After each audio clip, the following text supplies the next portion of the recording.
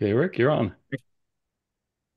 Okay. My name is Rick Leaf. I'm chair of the Master Plan Implementation Committee.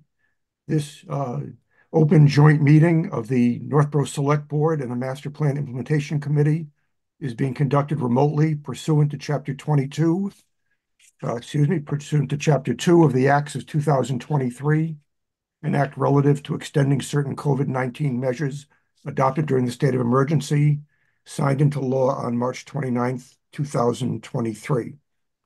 This meeting will be conducted via remote participation. All members of the Select Board and the Master Plan Implementation Committee are allowed and encouraged to participate remotely.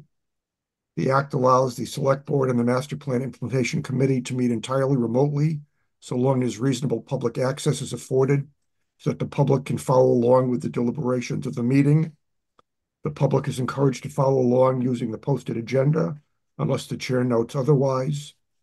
Members of the public who wish to view the live stream of this meeting may do so by going to Northborough Remote Meetings on YouTube via the link listed on the agenda. Ensuring public access did not ensure public participation unless participation is required by law. This meeting will feature public comment. And with that, I'll call attendance for the Master Plan Implementation Committee, and then Mitch will do the same for the Select Board. Um, Okay, starting with our town planning director, Lori Connors, Here. Julianne Hirsch, Here. who I guess will be called twice tonight. You're very lucky, Julianne. Amy Paretsky, Here. Millie Milton, Here. Ashley Davies. I think Ashley said she would not be able to make it. Tracy Camerano, Here. Fran Baxter, Here. Jean Kennedy. Here. Jean Cahill said she would not be able to make it. Rick Leaf is here. John Campbell, Here. Jen Tolman. I haven't seen Jen yet. Okay, Mitch. Here. Thank you very much, Rick. Again, my name is Mitch Cohen, and I chair the Northborough Select Board, and I will call the Select Board half of this meeting to order and make sure that members can hear and be heard in order. On my screen, I see Laura Zeiton, Here. Lisa Maselli, Here. Kristen Wickstead, Here. Julianne Hirsch.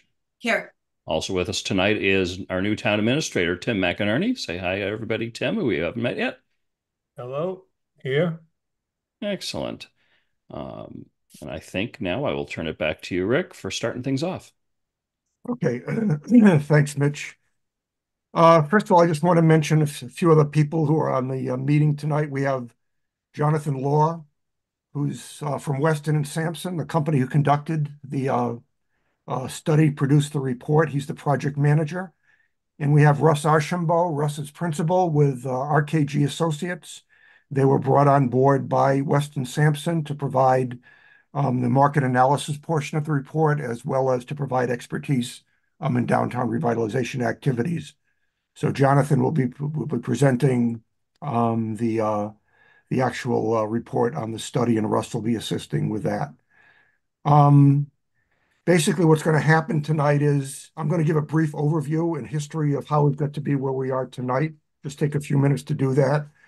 Jonathan will come on next, and he will do an overview of the highlights of the report, mainly concentrating on the revitalization strategies and scenarios and some implementation strategy. When that's complete, we'll have a session for questions and answers and comments, which Mitch will coordinate.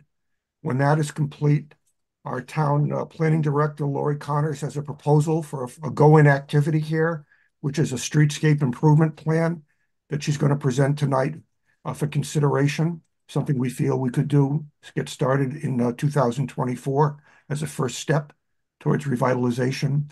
And when that's complete, there'll be another opportunity for questions and comments, and then we'll wrap up the presentation. So that's kind of how things are going to flow tonight.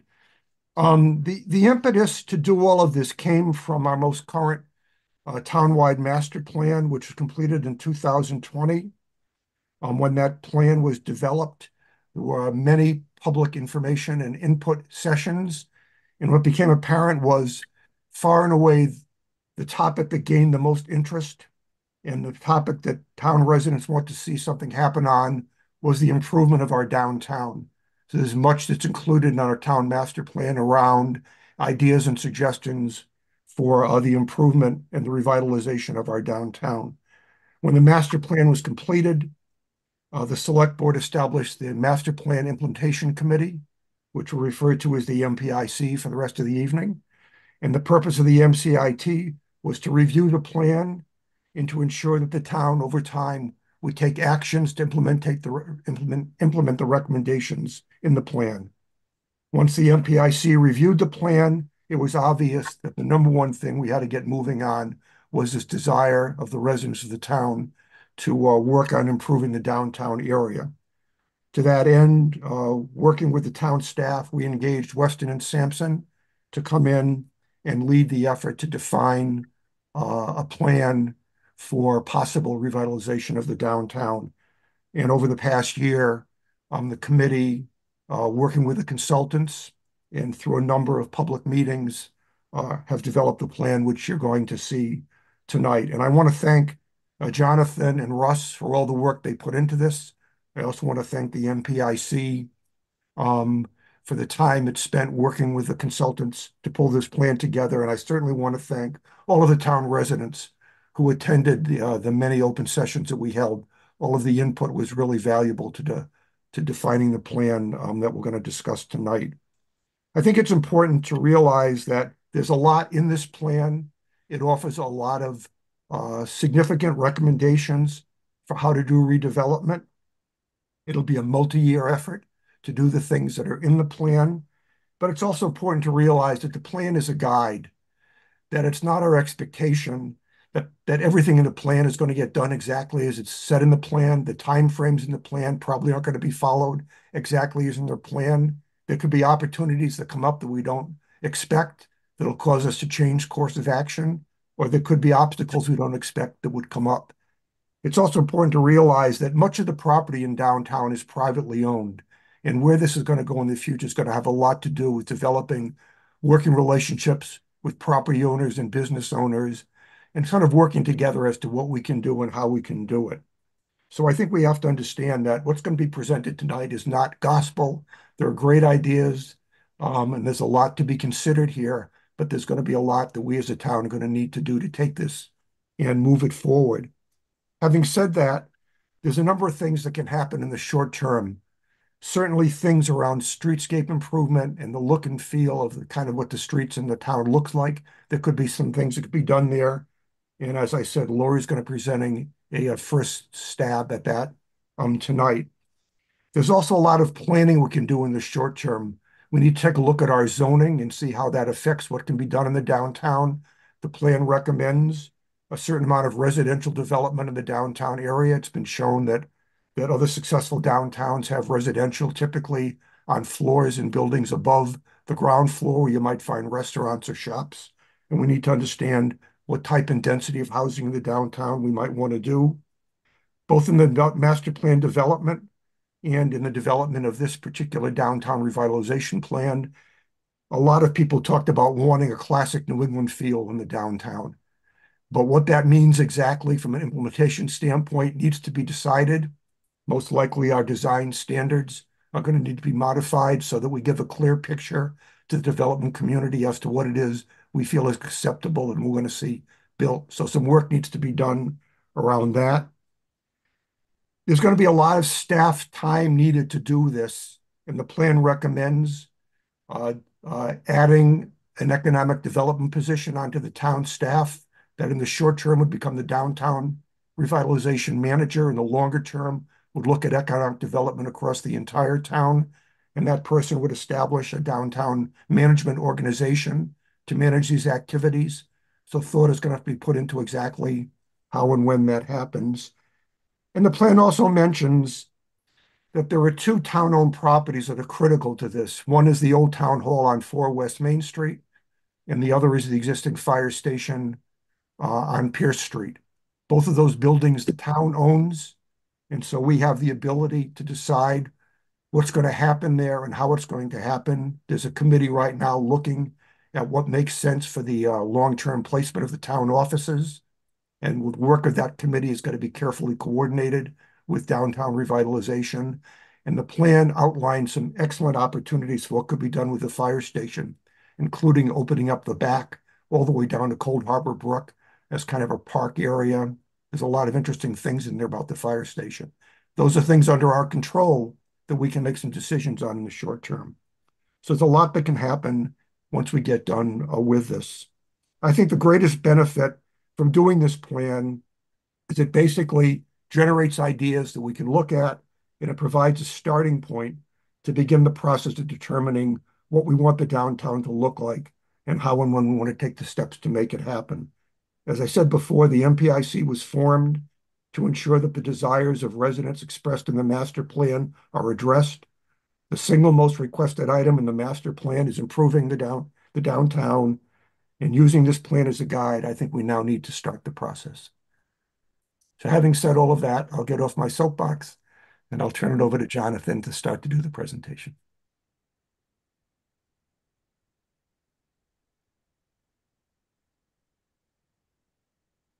Thanks, Rick. Can everybody see my screen? Mm-hmm. Yes, and I'll ask those who are not part of the presentation team to turn off their cameras so people can focus their eyes on you and the presentation. Thank you. Thanks. Yeah, thanks, Rick, for that introduction. I think that was a great quick synopsis of how we got to this point. I just want to say that it's been a pleasure to work with the town and the MPIC and especially the residents of Northborough to help develop the master plan report and the design scenarios that you're going to see today and that you'll see in the report. It's been a very collaborative effort, and as I said, it's been a great partnership to this point. So, quick meeting agenda you just heard from Rick. First of all, we're going to talk about the project meetings and the feedback that we received at those meetings, which ultimately led to how the three design scenarios were selected and how those three design scenarios ultimately looked. And as Rick mentioned, and I'll just touch on that as well, is what you see before you today is a starting point. It's not anything set in stone. It's in some cases it could be conversation starters with developers, people who want to bring new development into town. So by no means is it what you see here set in stone, and there's lots of room for improvements, for revisions. So just bear that in mind. We'll talk about the implementation strategies, and then as Rick also mentioned, Laurie will talk briefly about a Blake Street design scenario, which is different to what you'll see today. So the public stakeholder engagement, it first started with a booth at Applefest. A couple of Weston and Sampson employees attended Applefest. They gave out information on the survey questions and just took some general feedback about people's wants and needs for downtown. It's almost a year since the first public meeting. I can't quite believe that. And we were very surprised on that first day. It was a relatively cold day in the midst of winter, and I think nearly 80 people showed up. So that showed us as a design team the interest straight off the bat for this project. Typically you can come to some meetings and there's 5 people show up. So the fact that almost 80 people showed up was a great thing for us to see. And it was a great meeting. We got lots of great feedback. We actually developed a pretty simple way of getting people to design, and I'll use that in quotation marks, without having to do a design. And I'll explain that later on. The second public meeting, we presented the design scenarios in a cartoonish type way. And that was, again, based on feedback that we received not only at the public meeting, but also the MPIC meetings we'd attended between those 2 dates. And then the final public meeting in June, we developed the graphics to be more photorealistic and incorporate some of the final wants and needs that, again, we heard from the public meeting number 2 and then further meetings with the MPIC. In between all that, Russ also hosted a business focus group meeting in February. Russ, you want to quickly touch on that? Yes, we invited business owners, property owners to attend that meeting, to figuring that they had a certain perspective of owning businesses and operating businesses downtown. We really wanted to hear what that experience is like, what their needs were, and what they'd like to see. And not surprisingly, they echoed a lot of the same themes that the general public mentioned to us. Thanks, Russ. As I mentioned at Applefest, we introduced the idea of an online survey for the downtown master plan ideas to be gathered.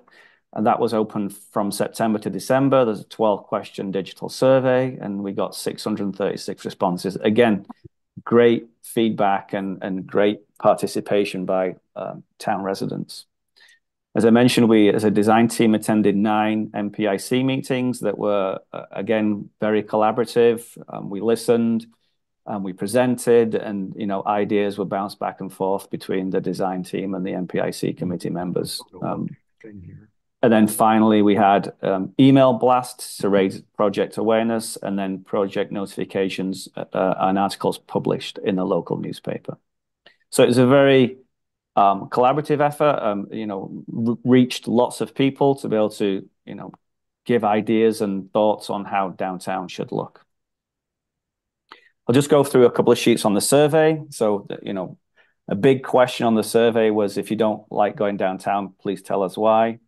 And I think you'll notice the 2 major factors here is it's unattractive and there's little to do downtown that interests me. I think those 2 responses alone really tell a significant story about how people feel downtown looks to them today. So a couple of questions that we'll focus on, why do people feel as though revitalization is needed, and what are the top priorities? You'll see I've highlighted in or underlined in red here the responses that got the most strongly agreed comments to. So eateries, more restaurants, cafes, bakeries, improvement of streetscapes downtown, storefront and building improvements, fill empty storefronts, facades, and then walkability. Again, that ties back into streetscape improvements. Then we asked the question, what type of development services does downtown need more or less of? So again, when we look at what it needs more of, it's related to retail, restaurants, drinking, entertainment, and farmers markets. So again, it's a similar message that we're hearing to what we heard in the public meetings as well. So some of the stakeholder feedback that we received, I'm just this now. Traffic volumes were disruptive in the morning and evening rush hours. There's heavy traffic. It makes it unsafe for pedestrian movements. There's a lack of parking, or maybe not a lack of parking, but a lack of signage to know where people can park off Main Street. The presence of gas stations on Main Street create potential redevelopment obstacles, vehicle congestion. Lots of people seem skeptical about making positive changes to Route 20 because of Mass DOT's resistance. And then the Assabet River is a natural resource that is hidden from view and not accessed as much as it can be. And then the town needs the ability to support and assist people in making investments downtown.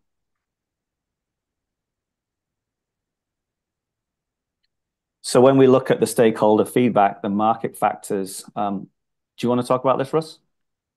Sure, I'll mention a couple that stand out. I think when you look at the greater Boston area, every community is sort of faced with growing demand for new development and growth. And we see that Northborough, although it's probably long been seen as a bedroom community, is uniquely positioned to capture its fair share of that, however it determines it wants to sort of meet that need. You have good transportation access. You're not too far from Boston, so people can get in if that's where they work. So the market is surprisingly strong in some areas, but you have a lot of regional competition too, so you have to sort of choose wisely what those opportunities are for you. We think we've identified some of those for you in the plan, and we'll share those with you shortly. but you also own some key properties that could be an enticement to others who want to revitalize downtown. So you have the ability to sort of shape the direction and opportunities for people to help you with revitalization. So I think that was the main takeaways there. So as I mentioned, at the first public meeting, as a design team, before we, partake in the first meeting, we thought about how can we best get people's feedback and input on design features that they would like to see downtown without scaring them into having to draw on a piece of paper or give ideas verbally. So we came up with this solution of creating stickers that had a breadth of many different elements, ranging from car charging, complete streets, bike lanes, water features, and outdoor dining, housing. And we ran this by the MPIC and got some feedback about the criteria that we should show. So, the approach was that when people arrived, we had the large maps of the elements printed out, and then we asked people to take the stickers and put them on the piece of paper that they felt that those scenario areas needed these elements the most.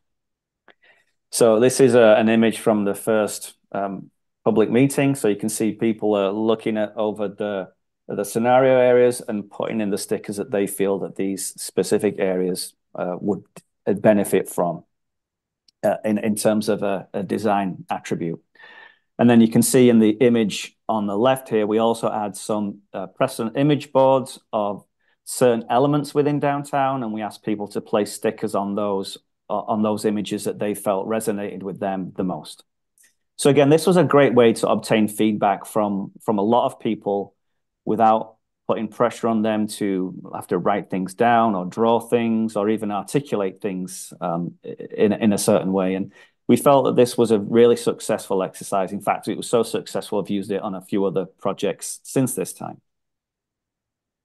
So we took all that information and we took it back to the office and analyzed it along with the online survey. And from that came the 4 scenarios, which later turned into 3, to develop what people mainly wanted to see in these 4 scenarios. So you can see we tied back in the stickers into what elements they wanted to see in these certain zones.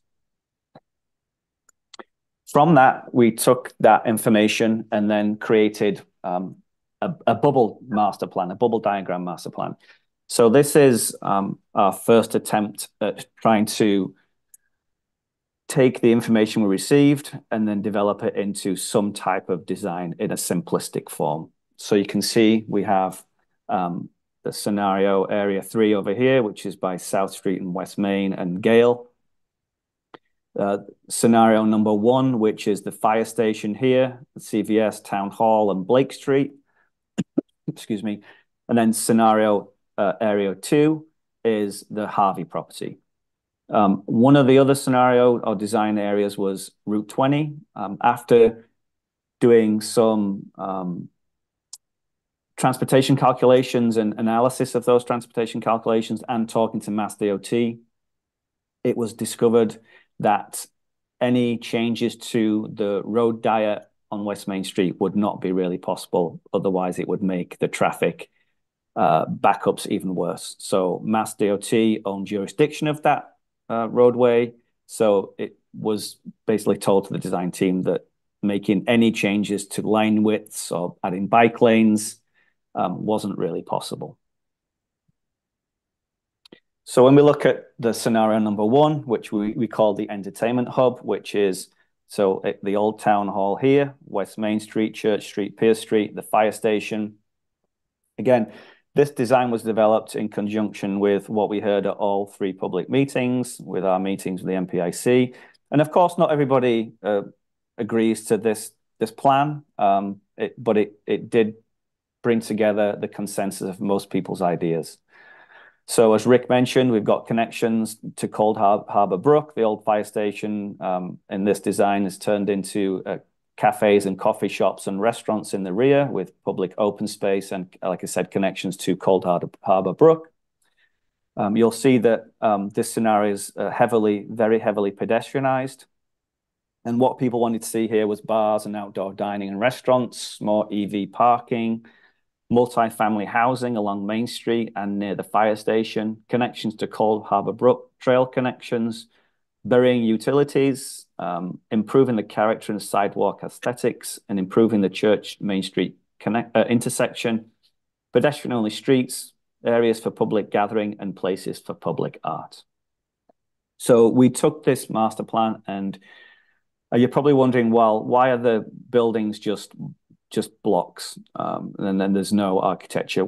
We felt as though the design team, this was already a lot of information for people to digest, and by adding detail to buildings would have maybe been a little bit too much. So we just showed these as boxes, simple boxes, and wanted people to focus on the spaces between those boxes that are created. So if we look at some of the renderings that we produced, as I mentioned, public art was a big component of this, or a big request of this. That if you're looking at this image, the railway station is to the right. This is Blake Street here, which would become a one-way pedestrian, vehicular, bike shared street with the option for food trucks and outside dining. This is, again, a space between the CVS and Blake Street is to the left. So, again, creating these public open spaces. We heard a lot of comment about sustainability and addressing climate resiliency and climate change. So you can see these streets are heavily tree lined. So again, reducing the effects of urban heat island on pedestrians, because if we make spaces more comfortable for pedestrians to be in, they will use those spaces more. And then the bottom two images show the back of the fire station. So as I mentioned, restaurant and in the back with shaded patio spaces and connections down to the Cold Harbor Brook. And again, just another close-up image of that outdoor dining terrace. And these open spaces are designed with flexibility in mind. So this space could be used for, outdoor concert in the summer series or something like that. So they're not just a one task fits all. We've developed them with flexibility in mind. So then when we look at scenario 2, which is slightly different numbered from the first bubble diagram we made, and again, this was based on feedback we received from the MPIC. This is the Harvey site. So obviously the Harvey site probably has the most potential because it's one owner. It's a couple of buildings there today, and there's a lot of space. So when we presented this, we called it the downtown extension because it's not that far in a walking distance from what's considered downtown today. It has the Assabet River that runs adjacent to it. So again, this great amenity is underutilized in this current usage for the Harvey site. So we've created a two-way roadway through this area with some generator buildings on Main Street and then a couple on Hudson. These again would be mixed use with retail or restaurants on the ground floor and then housing above. So what we heard from people that they wanted to see in this area were riverfront trails, mixed use housing, flexible gathering, pocket parks, make the Assabet River an amenity by adding a river walk and restaurants along the water. Scenic, again, tying back into scenic views of the Assabet and improved connection to the downtown core. So when we look at some of the renderings, the top two are of the riverfront walkway that would be created. And again, it would be a wonderful amenity to get people outside. Studies again have shown that since the pandemic, people want to be outside more. And, the town currently has this great asset in the Assabet that's currently underutilized. So providing this riverfront trail and public open space along that trail system would be, a huge asset to not only keeping people in Northborough, but encouraging other people to come down here. So just an aerial view of this is West Main Street here. And then this road connection coming through, and the new trail systems, again, that connect to the existing sidewalk. And then just an image here of looking how we can get pedestrians from one side to the other through safe crossings, and the street is lined with parallel parking on both sides. So scenario 3 is what we termed Assabet Mill. And this is the space between Main Street, South Street, and Gale Street. And the town common, you can see, is to the top right here, and Assabet Park to the left. And again, what we heard from the public input was that people wanted to see another extension of downtown, or just increasing downtown across West Main Street. So bars, again, the same message: outdoor dining, restaurants, municipal parking lots, which you can see have been incorporated here. Areas for food truck dining, which are on this internal loop road, and flexible open spaces that are adjacent to that. New sidewalk connections with granite curbing, and we've incorporated parallel parking along South Street and Main Street, which doesn't exist today. So you're making it feel more of a downtown urban environment. Also, we heard including more housing, repurposing some of the empty buildings, public gathering spaces, and public art. But again, you can see here, pedestrian connections throughout all these spaces are key to the success of these areas. So this top left image is looking as you would enter, if you crossed across Main Street into this section, Assabet Mill signage. Again, some public art to help draw you into the spaces, and thinking about not only providing shade from trees, but also from shade shelters and structures. Thinking about how people can gather in communities and in larger and smaller numbers. So again, sort of thinking about centrally located spaces that are flexible for people to take lunch or to take a walk out at any time of the day. And again, thinking about shade and how people move through these spaces. Creating pedestrian-friendly streets, so thinking about how people cross those spaces, how cars navigate through, bikes, streetline treats, again, thinking about sustainability, introducing rain gardens and trees to help reduce the effects of stormwater on the existing subsurface infrastructure. And then, as I mentioned, places for food trucks and gathering in smaller and larger numbers. Russ, do I pass this back over to you? Yes. One thing we wanted to do in concluding our presentation is give you a sense of how we've approached the strategies for the plan. These are the actions that the town could take to improve and revitalize downtown. When you download your copy of the study, if you go to the back, you'll see multiple pages of what's called the implementation matrix, which has short-term, medium-term, and long-term strategies. We're just going to share with you the short-term strategies, things that could be started within the first 3 years. In many cases, you'll see, yes, you can start them, but some of them are more complex than others, and you couldn't finish them in 3 years. But you don't wait 3 years out before you pick up a pencil and a notepad and start thinking through what you need to do. So we included all those. So this allows you to sort of pick and choose. The Master Plan Implementation Committee said, give us some low-hanging fruit that we can start this year, and we will start to tackle the more complex things as time goes by. But we need to be able to sort of bite this off in discrete bites where we can sort of build some momentum. So the first short-term objective was improve the aesthetics of downtown Northborough through public and private actions. I'm not going to read all the actions. I'll let you do that, but really the focus is on aesthetics and improving the look and appeal. Then it became apparent that if we're going to be successful at that, we need to be able to carve out some staff time to dedicate to downtown revitalization. So hire an experienced downtown manager. In this case, it may start and be a dual role as an economic development person for the town. But the purpose is that the existing staff does not have the time required to be successful at implementing this, so we need to bring in that expertise. Next. Review the town zoning regulations. This is something that Rick mentioned earlier. There's a lot of things that as you go through and start to implement, you may find that they come in conflict with the existing zoning. Number one, the existing zoning is for a small town, it's suburban in character.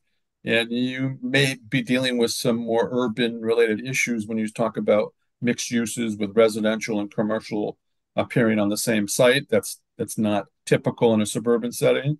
So it's going to cause you to have to look at those issues a little bit closer. Next. Pursue adaptive reuse of the former town hall building at 4 West Main Street, become a new anchor for downtown. We don't know right now what all the potential uses could be for that building, but the fact that the town owns it and controls its future outcome is particularly important. You could enter into a partnership with a real estate developer to do something unique there. It's also been discussed as a location of town hall if it were to move from the existing building. So lots of things to think through there. Develop and implement a multi-year, multi-phase effort to improve public infrastructure downtown. And when we talk about infrastructure, I mean streets, sidewalks, parking lots. People felt strongly about undergrounding utilities. That's something that needs to be looked at. It can be very expensive, but aesthetically, it would be very pleasing. But, how do you incentivize people to make improvements to the space in front of their businesses, or just make the buildings more appealing? Those are all part and parcel of this strategy. Next. Pursue adaptive reuse of the former Northborough Fire Station into a restaurant, a craft brewery, or entertainment venue. All that's yet to be determined. What we do know is that the new fire station is under design, and it'll take probably a couple years to make that transition occur. But in the meantime, we should be planning for that to occur. And sorting out what that becomes will be part of what happens in this first 3 years. Create downtown management organization, plan, organize, and coordinate downtown revitalization activities, and create key partnerships. No one does this alone. No towns do it alone. They do it in partnership with businesses. They do it in partnership with developers who want to actually make the implementation occur. That'll take time to build that up, but I think you need to sort of be able to represent the interests of downtown through this downtown management organization. So that's going to involve property owners and business owners and people who are just advocates for downtown revitalization. So that is, in a nutshell, what we believe should be the initial thrust of the study and the implementation. And it's going to be really up to the town to sort through what they think the best opportunities are, and that will be what they're involved in 2024. Rick? So that concludes our presentation. Well, thank you, everybody. We'll open it to questions. Yeah, I'll thank you. just thank you guys very much for the presentation. And Mitch, I'll turn it over to you now to sort of coordinate questions from the select board and others that want to participate. Great. So given the number of people we have within the meeting, as well as the public, I'll ask people to just, if you have questions, to raise your electronic hand. I'm happy to take questions. I'm sure the presenters would be happy to take questions, both from committee members as well as members of the public. And we'll go back and forth and try to get everybody's questions in.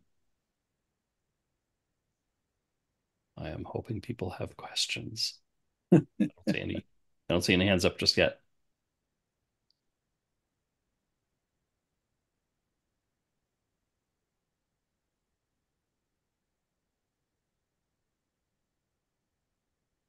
Yes, if people Laura, I'm seeing your actual hand up. I was asking for electronic hands, Oh, and I just happened to glance over and saw your real one. So, Laura, trying to break you're our it. first customer. I'll break the ice here. Thank you so much for the presentation. I appreciate it. And I love the ideas that you've proposed. I was noticing that at one point you mentioned the parallel parking on South Street and Main Street in that area. Would that involve like changing the lanes? And if I missed that, I'm sorry. But I know parking is definitely a topic that comes up often. So if you can just clarify that, that would be helpful. No, that wouldn't involve changing lanes. It would basically, if that land became available, we could take the edge of the existing Main Street and just then offset that 8 feet to create the parallel parking spaces. So the road itself would not change. You just basically go into into the site itself to create those parallel spaces. Same on South Street as well. Got it. Thank you for clarifying that. I will clarify that I'll ask people to raise their electronic hands for questions rather than their real ones so that I can see them.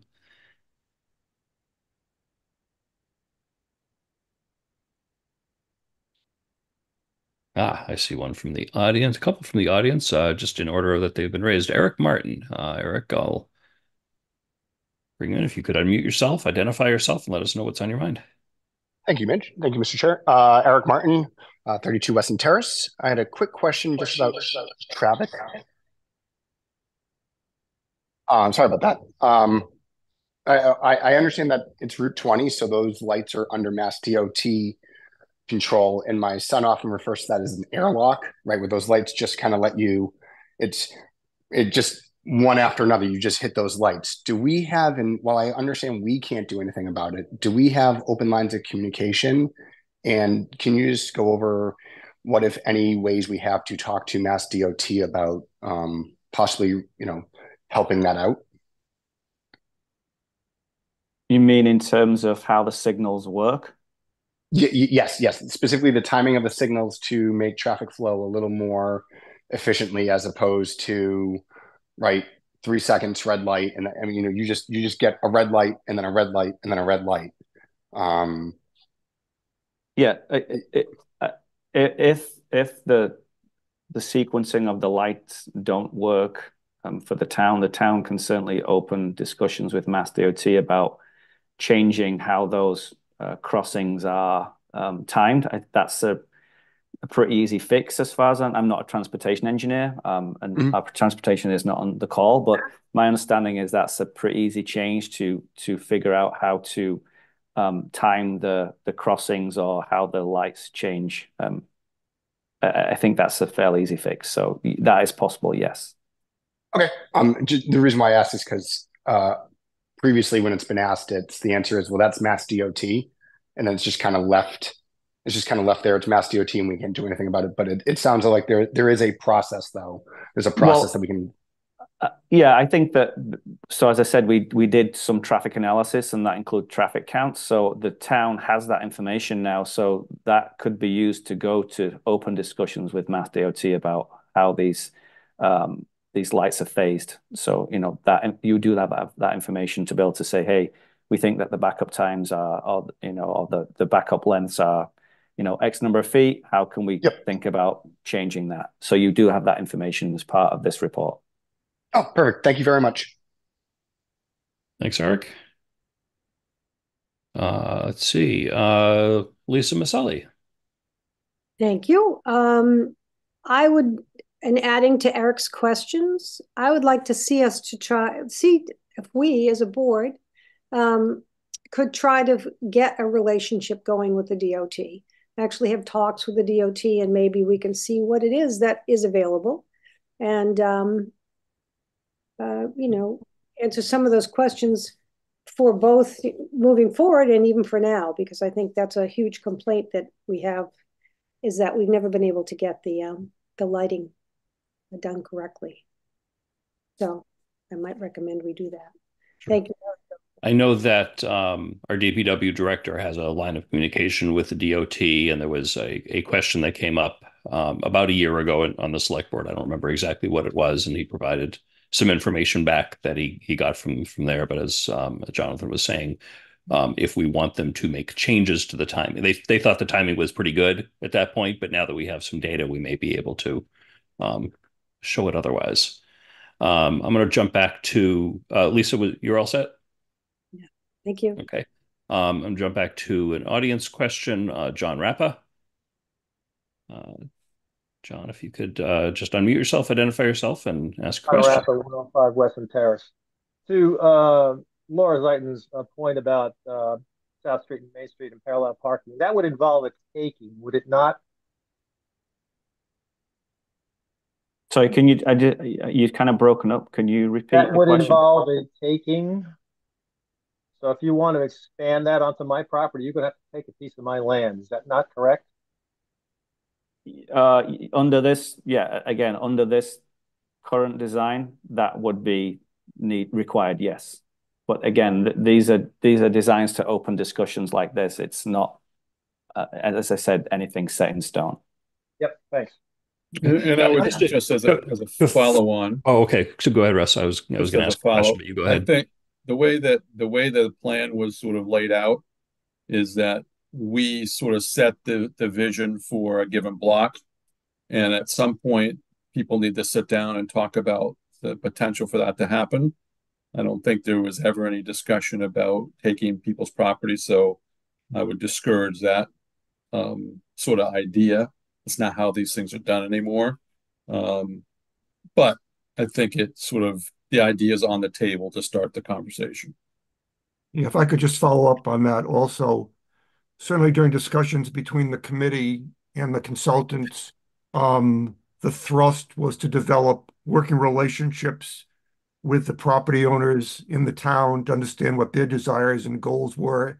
And when opportunities presented themselves where someone might be interested in selling their property or redeveloping it, to work through the plan to see how some of these ideas could be implemented.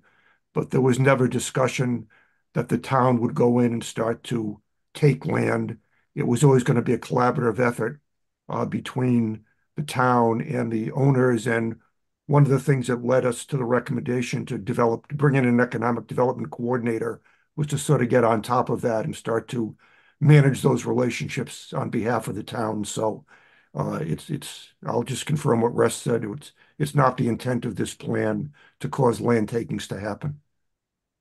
Yeah, that was what I was going to add is we would need to clearly have control of the land to put to make it parking. But oftentimes I know with these projects, they're done collaboratively where you might trade a piece of property or get permission to place that on there, get an easement for parking in exchange for something else. I hope we don't consider, when I hear taking, I usually think about eminent domain takings, and I don't think there's much appetite for that. But it's a good question, John. Thank you. Kristen, I see your hand up. Fran, did you have your hand up before? You're all set? I'm all set, thank you. Okay, sure. Kristen Wickstead. Hi, thanks. So I just wanted to add more of a comment. I liked that there's the foresight to have electric car charging opportunities in the downtown. I can tell you as a person who's had an electric car for several years now, and for a while I was like one of the 7 people in the state, it felt like, and now there are more and more and more, which is great. But I have spent so much time in Foxborough because they have electric car charging right in the center of their town at their Bank of America. I have spent time at various Denny's and Walmarts and places that were just a little bit off my path because there just aren't enough charging stations, and it's a draw, basically. It's a draw for people to spend time in the town at these little businesses. It's so nice to be able to get an errand done at CVS, or also to have a cup of coffee at one of our really great little coffee shops in town. And also we have lots of good pizza. So, it's an opportunity when you're driving to just stop and enjoy a place a little bit. And if it's already kind of a nice place, electric car charging is a genius idea. So I'm really glad you all incorporated it in the idea. Thank you. Thanks, Kristen. We have an audience question from John Bourgeois. I'm going to bring you in, John. You could unmute, identify yourself, and ask your question, please. Hi, my name is John Bourgeois, 52 Washburn Street. And I guess the question I have is, early on in the presentation, I think Rick had noted that, unless I heard it wrong, that there were some beautification projects that we are going to move on potentially next year in terms of it sounded as though, sidewalk improvements, adding benches, trees, that type of thing. Did I hear that correctly?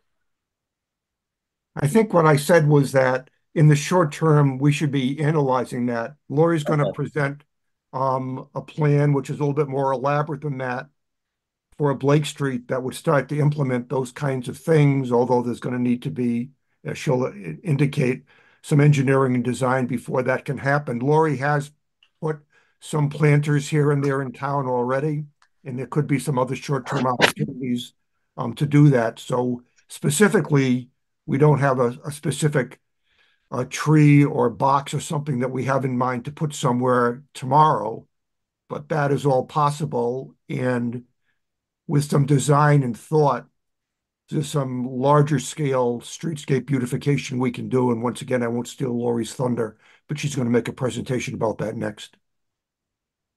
And I guess before Lori jumps in, I guess the other question would be, it was mentioned that obviously the fire station's going in the next year or two, and I've been sitting in on those meetings, sat in on that meeting last night. Great project, great results. Is there any thought in terms of enhancing that project as it relates to road beautification? Again, plantings, benches along the sidewalk, extending the sidewalk beyond just the fire station, maybe down towards, the condos there on the left, the townhouses, and just taking advantage of that. Again, I'm thinking this is low-hanging fruit that we could possibly take advantage of and jumpstart what we're all hoping to accomplish here, short-term and long-term. Yeah, these are possibilities for that. As the permitting happens for that, I know that the planning board, talks about sidewalks and developers' responsibility for sidewalks. And so considering, extensions of the sidewalks and what that's going to look like, it's been pretty apparent at the fire station meetings that sight lines and visibility on Main Street out of the fire station are important. So there's probably not going to be a lot of landscaping on the streetscape around that driveway in and out of the fire station. I did see that they had like a grassy strip sort of in the plan there and some landscaping sort of on the sides, but certainly as that's permitted, what can happen with that sidewalk and how big of a sidewalk, how long of a sidewalk can be done, I think would be a valid question for the planning board to consider. Thank you. I appreciate it. Thanks, John.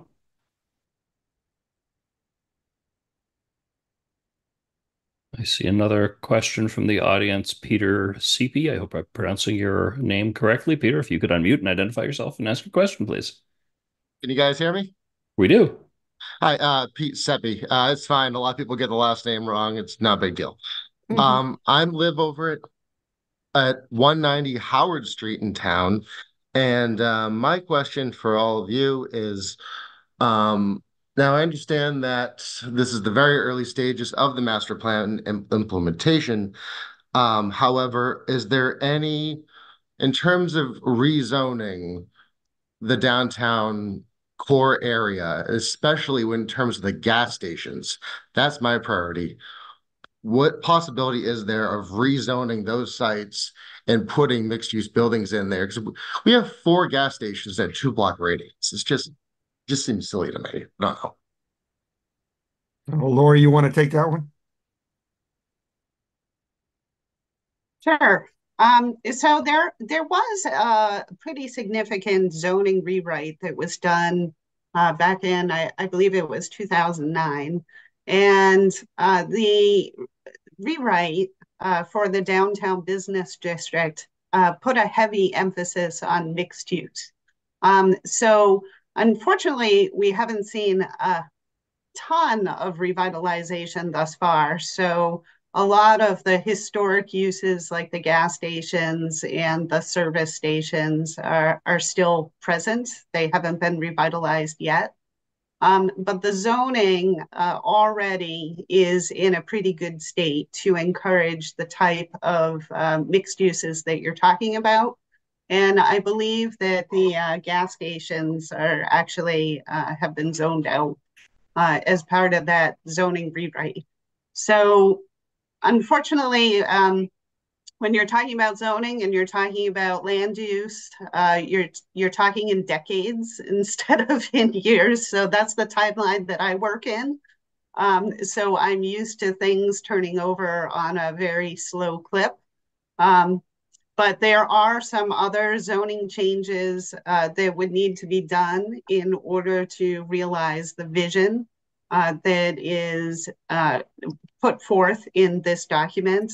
So it doesn't currently allow the density that is envisioned in this document. So expect some zoning changes to come forward in the near future. Thank you very much. I appreciate it. Thanks, Pete.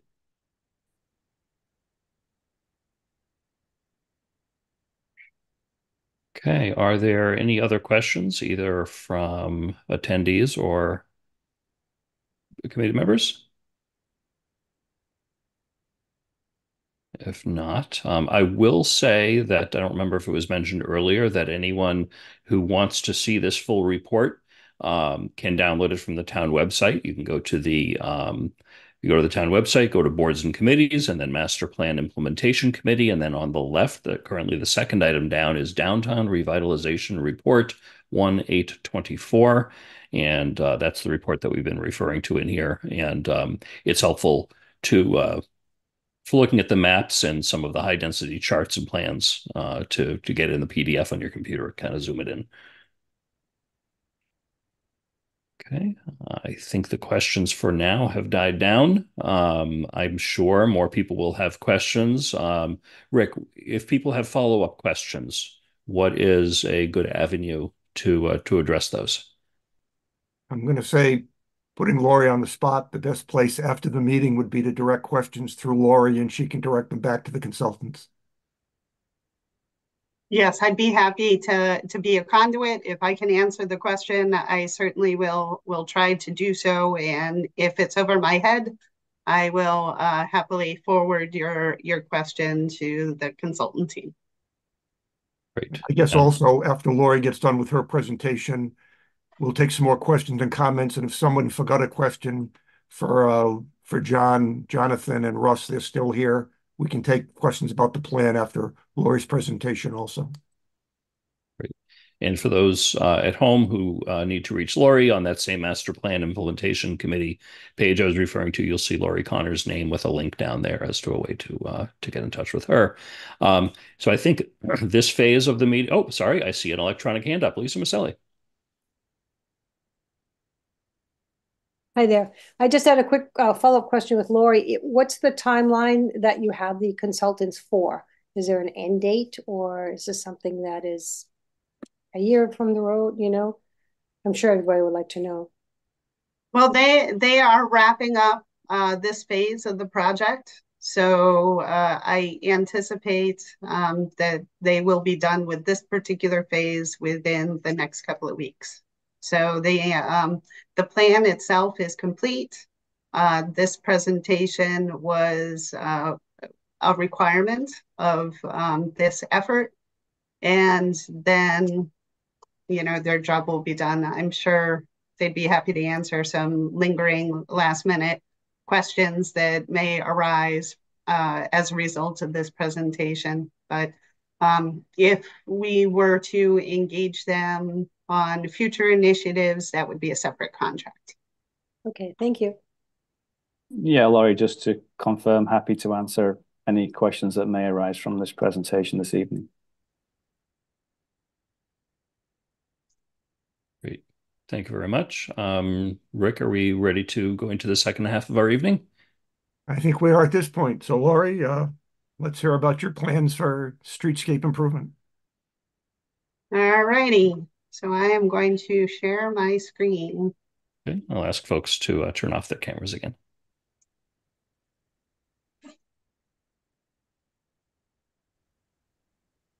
Okay, can everybody see that okay? Yes. All right, fabulous. So once again, my name is Laurie Connors, and I am the planning director for the town of Northborough. And what I am interested in doing this evening is sharing with you my idea for an intermediate step on the way towards realization of the vision that was put forth in the Weston and Sampson plan. So I am going to present my ideas to you. I am looking for some feedback from you as to this project idea. And also I'm interested in gauging the selectmen's interest in proceeding with the project, which would involve hiring an engineering consultant to provide permitting and design services. So I wanted to give you a little bit of an overview of the phase 1 project scope. So of course, the town of Northborough really only has control over lands that it owns. So we cannot mandate that private property owners do anything with their properties. So this project really is a streetscape project. So it involves the Blake Street right-of-way. It involves the little pocket park that is at the intersection of Blake Street and Route 20. There is a municipal parking lot to the north of that, which would also be included. There are 2 private parking lots. So this would be completely voluntary, whether the property owners wanted to participate in the project or not. Then there is a small portion of the Pierce Street right-of-way where there exists a gap in the sidewalk network that would be included within the phase 1 project. And there is the municipal parking lot on Pierce Street, which is affiliated with the War Memorial Park at the Pierce Street intersection. So the next few slides go into the existing conditions within the project area. So this, of course, is a view of Blake Street from the intersection with Route 20. So this view is looking north. And as you know, Blake Street is home to the municipally owned 4 West Main Street, which the town just reacquired within the last year. So that's located on the left. And then there are a variety of commercial uses. There are apartments, parking lots, and there is a little pocket park that you can see on the right. So one thing that I wanted to point out to you is I think you can kind of see that in this picture. You can see that the paved width of the roadway really varies quite a bit. So at its narrowest point at the intersection, so right where you see the sidewalk ending in this image, Blake Street, the paved width of Blake Street is only 22 feet wide. However, at its widest point, it's as much as 50 feet wide. And this is where on-street parking is accommodated in a perpendicular way, as you can see in this photo. So the travel way itself also varies in width. So when you take the parking out of the equation, 22 feet wide at its narrowest point. In this location, the roadway is one way, and then it widens to 28 feet at further down the roadway, and in that location, the road is two-way. So here are some pictures of the pocket park. So this park holds the beloved Christmas tree. This, of course, many of you know, was planted in commemoration of a soldier who lost his life during the Vietnam War. It's also home to the Lions Club Electronic Message Center, which you can see here in the picture on the left. There's a flagpole, there's a landscaped area, and there is a seating wall. So no doubt in its heyday, this pocket park was quite beautiful, but it's looking a little tired these days. This seating wall is starting to fall apart. The ground is dirt in some locations. And I understand that the Christmas tree is in decline. The tree warden had provided me with that information. So I think the time is right for a makeover of this pocket park. Here are some images of the municipal parking lot next door. The pavement, as you can see, is cracking and heaved in a number of locations. The dumpster, which you see in the picture in the upper right, is unsightly. Of course, our planning board regulations require dumpsters to be screened, but we're not a good poster child for that because obviously there is no screening for this dumpster. And then there are a number of donation boxes in the parking lot, which are pretty unsightly. So here are some pictures of two of the privately owned parking lots that are on the east side of Blake Street. So these parking lots are affiliated with the Fatouche restaurant and the doggy daycare and grooming facility. So some of these issues with these parking lots are the driveway that you can see in the image to the right. Accessing the parking lots is ridiculously large. It is as wide as 150 feet, which doesn't make a lot of sense because the Blake Street access is only 24 feet at its intersection with Route 20. So it doesn't make sense that you need to have a driveway opening that's 150 feet. Some other issues is, of course, the sea of pavement. And you will see that the parking areas are unlined. So that means that people park in a haphazard way. Some park parallel, some park perpendicular. And so it's not very efficient. There is also no drainage in this area. There's no drainage on Blake Street. There's no drainage in the municipal parking lot. And there's no drainage in these private parking lots either. So that means that there is little means to accommodate the melting of snow as well as puddles that result from rainwater. So one thing that I also wanted to point out is the drive aisle. I did actually measure the distance between the parking lot and there is a grass strip that separates this portion of the parking lot from Blake Street. And the drive aisle is 44 feet wide. So the drive aisle in the municipal parking lot is the standard 24 feet wide. So it really is unnecessary to have such an excessive drive aisle width. So another issue I wanted to point out is along the very short extent of Blake Street, there are 3 different sidewalk and curbing combinations. This certainly doesn't gel very well with making an aesthetically pleasing streetscape. So alongside West Main Street, so this is the photo in the left, you see a concrete sidewalk. The sidewalk is 6 feet wide, and it has a 6-inch high vertical granite curb that separates the sidewalk from the paved width of Blake Street.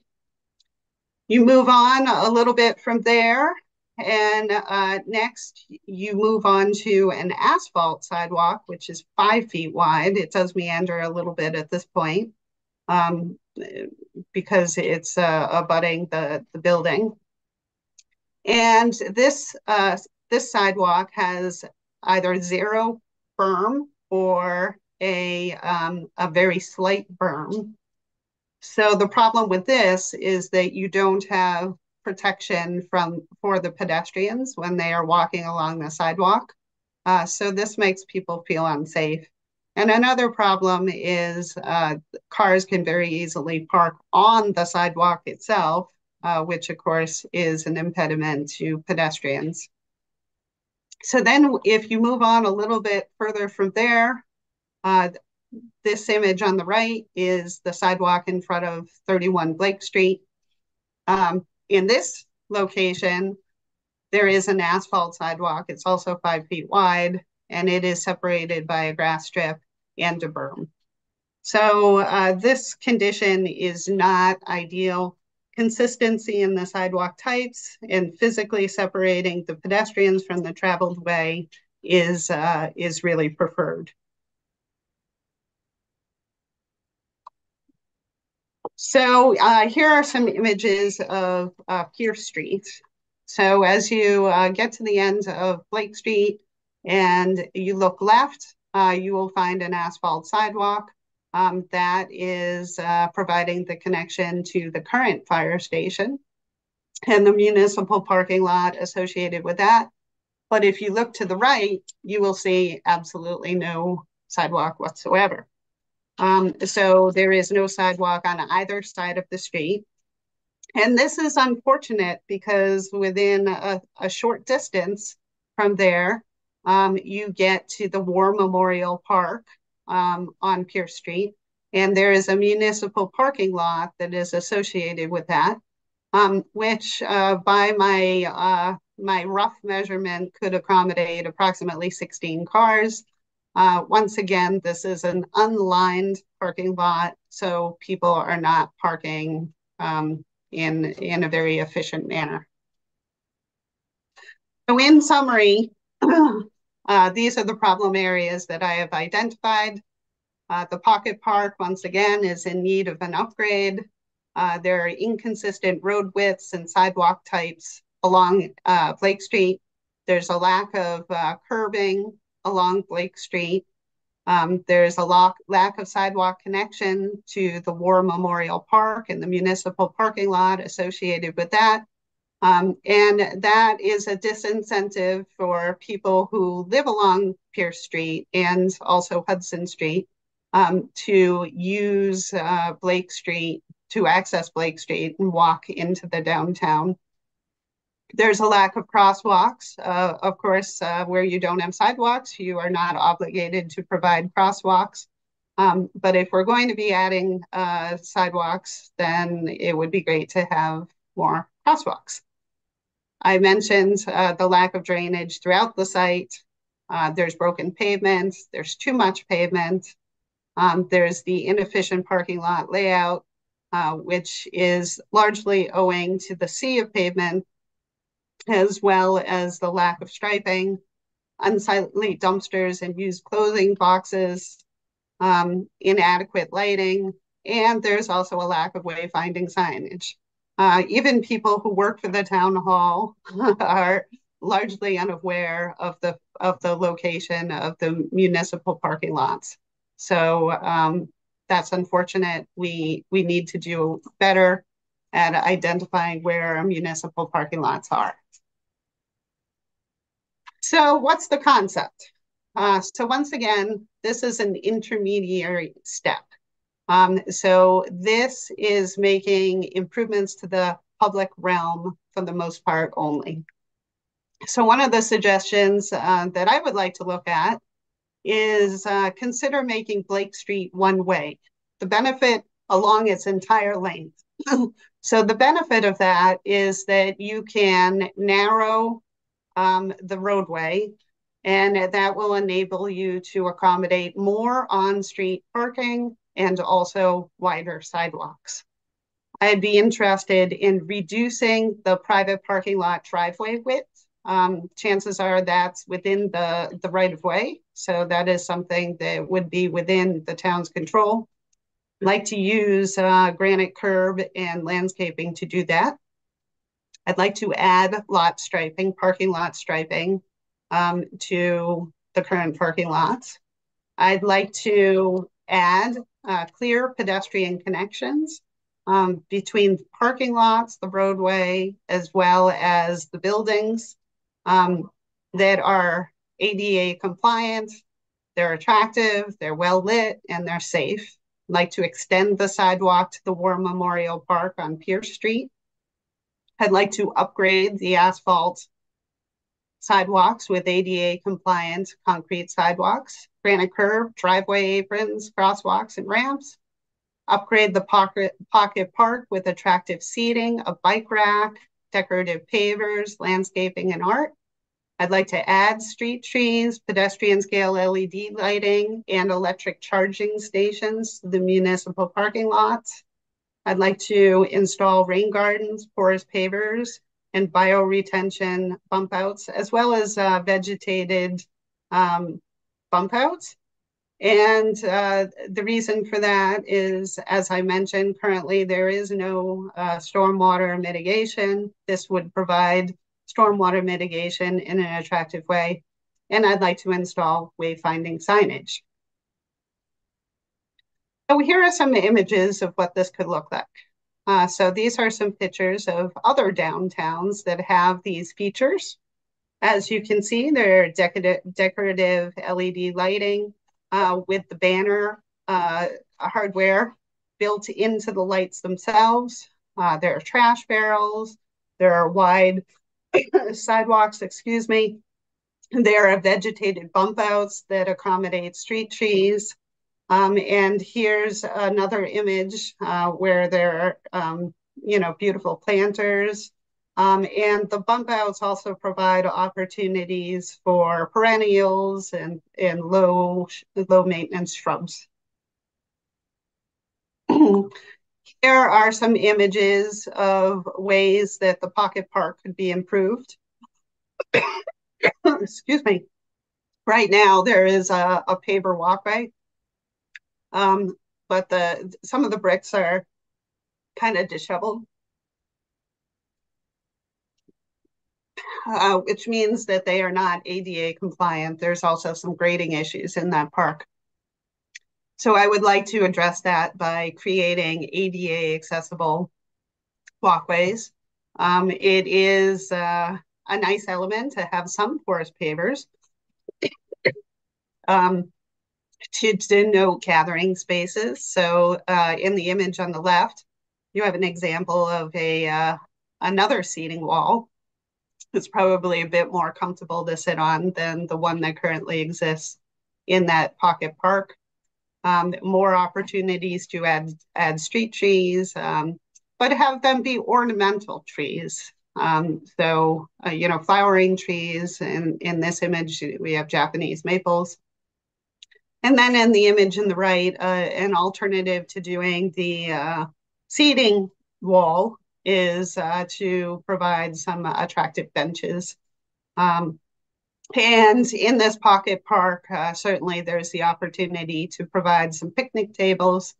It's a great location. And of course, you have the Fatouche restaurant right on the other side of the municipal parking lot. So it would be nice to provide an opportunity for people to sit outside and eat during the warm weather months.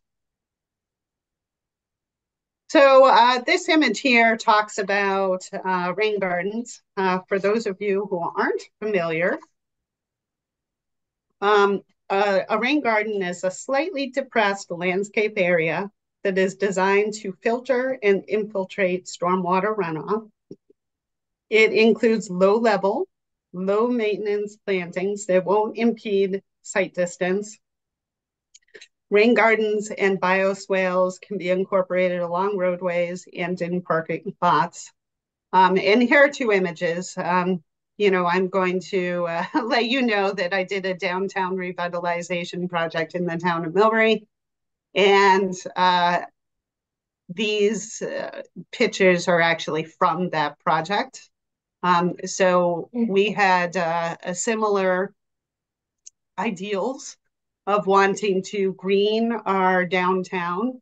And so we included low impact stormwater measures as a means to do that. So on the left-hand side, you see a curbside rain garden. This is actually a bioswale.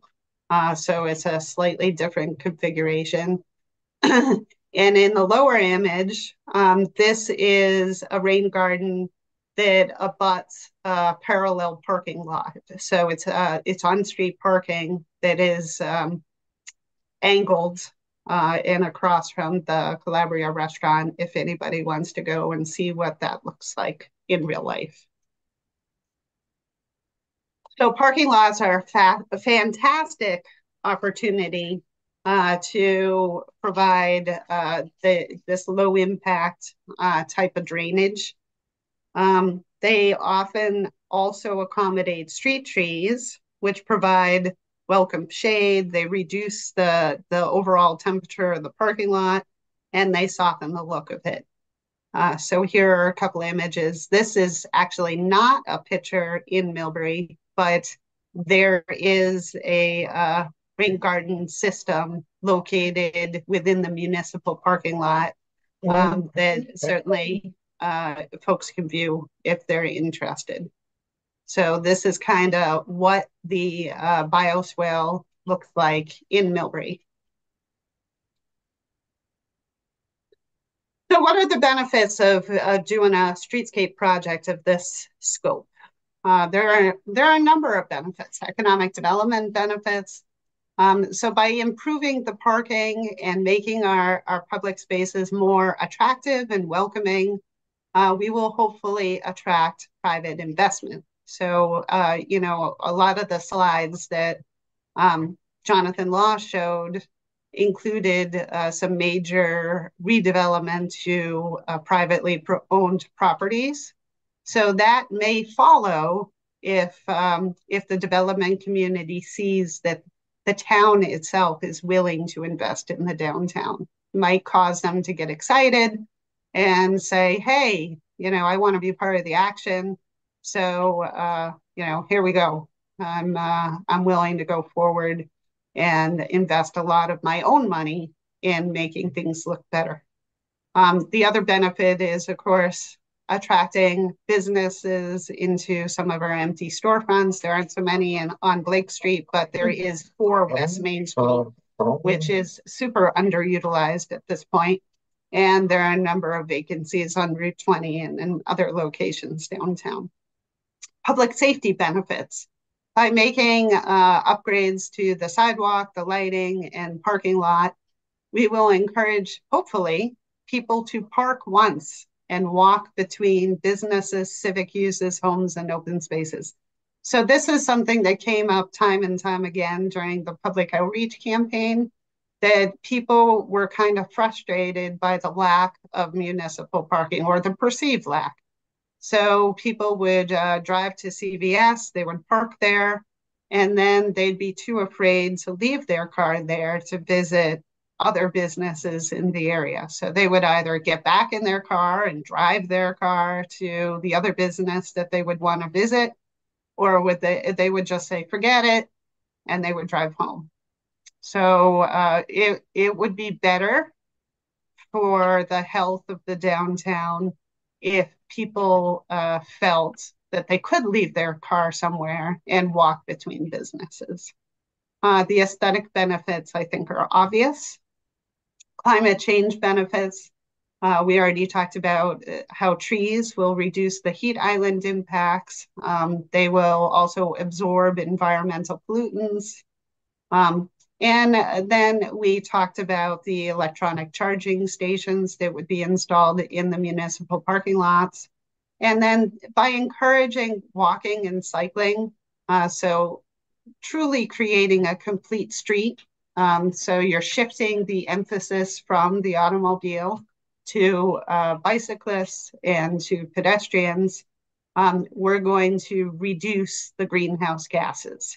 And then, of course, there are a number of stormwater management benefits. It'd be nice not to have big puddles in our municipal parking lots and elsewhere. So this isn't going to be cheap. So my experience with my other downtown revitalization projects were that the design costs are going to be in the neighborhood of $250,000. Of course, if the private property owners agree to participate, it would be a more expensive project. If they are not interested in participating, then the scope of the design will be less than this. I do anticipate that the construction costs will be in the neighborhood of 2.5 million. So it's a pretty pricey endeavor, but a worthwhile one in my opinion. So there are a variety of funding sources that we could possibly tap into for both the design and the construction. As far as design is concerned, the fastest way of going forward with the project is either municipal appropriation at the April town meeting or using ARPA funds. There is a limited ability to use Community Preservation Act funds that pretty much could only be used for the Little Pocket Park. But still, you know, it's worth mentioning. And then there's also the ability to tap into Chapter 90 and for the town to provide in-kind services to reduce costs. And then there are also a number of grants for downtown revitalization activities. We are a Complete Streets community, and this is a Complete Streets project. So I am interested in allocating the full $500,000 that would be available through the Complete Streets Construction Grant Program to this project. There is also the possibility of applying for grants through the Municipal Vulnerability Preparedness Program. Particularly, as I mentioned, currently we have no drainage at all and a sea of asphalt. By making that change, that could be a project that is appealing to that grant program. And then the Commonwealth Places Grant. So that is also an opportunity to fund the improvements to the Pocket Park. I would like to expand that Pocket Park slightly so that we can accommodate some of the activities that Jonathan had mentioned in his presentation, while still providing sufficient parking for West Main Street. So what are the next steps? In a perfect world, the project schedule would look like this. In the winter or spring of 2024, we would secure municipal funding for the project design. So like I said, I expect that price tag to be about $250,000. Once we have that money secured, we will be able to go out to bid to locate an engineering consultant. And then I would like to form a focus group that will oversee the design team, the consultant that is hired, to ensure that the work is in line with what makes sense for the town of Northborough and the goals and objectives of the residents. So in summer 2024 to summer 2025, I expect a year-long design and permitting process. As part of that process, there would be a public outreach campaign. So I anticipate a couple of different community workshops at various intervals in the design process, most likely at the 25% design phase and then at the 50% design phase, just to make sure that we're on track with the design and doing what people want. Then during that period of time, we would also be preparing and submitting grant applications to pay for the construction of the project. And there is an obligation for a municipal match. So there's no way I'd be able to get grant money to fund 100% of the construction costs. It would be expected that this town would pony up a significant share. So in the winter of 2025, 2026, that's when I expect that we would go out to bid to procure a construction contractor. And of course, that's based on funding. And then the construction timeline would take approximately 9 months. So ideally, it would start in April of 2026, weather dependent, and it would wrap up in early December of 2026. So that's pretty much it. That's what I have at this point. So thank you for listening, and I would be happy to answer any questions you might have at this point. Great. So we'll do the same format for questions of electronic hands.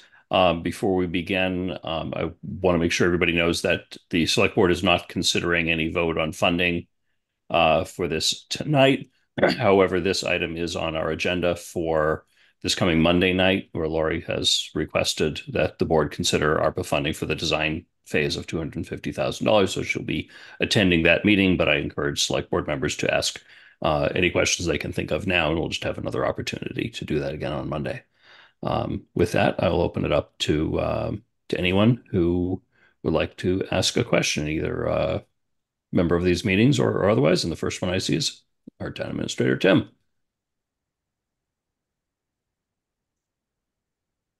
Hi, good evening. Thank you for having me on. You can hear me okay, Mitch? We do. So it's funny that this two themes here. I sent out a short 30-day synopsis to the board, and one of my recommendations was this economic development coordinator to help us retain and attract businesses throughout Northborough, but the downtown being the focus. So that's one thing. And the other piece is, I'm asking the finance team in-house and town hall to look at the value of the area of downtown and what improvements have been made based on permits and what public improvements have occurred in the past 10 years. I'm trying to build a model financially to kind of prove to myself and prove to the community that investment by the community yields tax dollars. So the growth in retaining businesses from a real estate standpoint and property taxes and personal property. So I'm trying to model that. So we're working on that particular piece. And then one of the questions that the board asked me during the interview process was about economic development and how would we go about it. And I remember Julianne, I think, asked me, one of my written surveys was about creating a pilot where you would have a pilot program for a development area. And Laurie has done a great job explaining what I couldn't explain to the board of what my pilot might look like. So this is what that answer is from my interview 3 months ago. This is the model that you could take and then replicate. I'm sure people want to do more, but you simply just don't have funds to do everything you want. But this could be a model that we could use as a catalyst to move, on an east and western front and replicate it throughout. If we like the design, we like the implementation, we like the cost, nothing is going to happen overnight. Nothing ever does, unfortunately, in a municipal environment. And we have to design things that are ADA compliant, and all that stuff costs money and takes time. But Laurie, I think you did a great job presenting and telling us, extracting one facet of this major plan that Weston Sampson did and taking it and showing us what we could do next as a pilot, as a plan for replicating what economic development could and should look like. And that area is a good target because there's a lot of people don't even know that there's municipal parking and or businesses throughout that whole plaza. If you're here and you work here and you live it every day, you might know it. But I'm gonna guess that out of the 15,000 people that live here, it's not known. It's probably avoided because of the traffic. If we make it attractive, we can start to revitalize the downtown as a piece. The common on the other side, diagonal across, is an unbelievable testament to the work you've already done. I think this is just another step along that road. So that's what I wanted to share with you tonight. Thanks, Tim. Thanks, Tim. Rick, I saw your electronic hand came up. You, as co-chair of this, can yell at any time. Okay. Yeah, I guess I'd just like to amplify a little bit what Laurie said. In my view, especially because we're not going to have in the foreseeable future any way to really deal with the issue of Route 20, we have to look at areas abutting and adjacent to Route 20 that can sort of take us away from that. And Blake Street has the potential to be an area that could implement a lot of things people are looking for without having to worry about the actual Route 20 impact. Once you get on Blake Street, you could get into a little sort of carved out area that could provide the kinds of pedestrian access, businesses, beautification that I think people want to see. And with 4 West Main Street at one end and the fire station at the other end, both town-owned properties, we really have the ability to concentrate our efforts over the next few years and sort of turning that into the beginning of what a pedestrian-friendly, parking-friendly, business-friendly environment could be.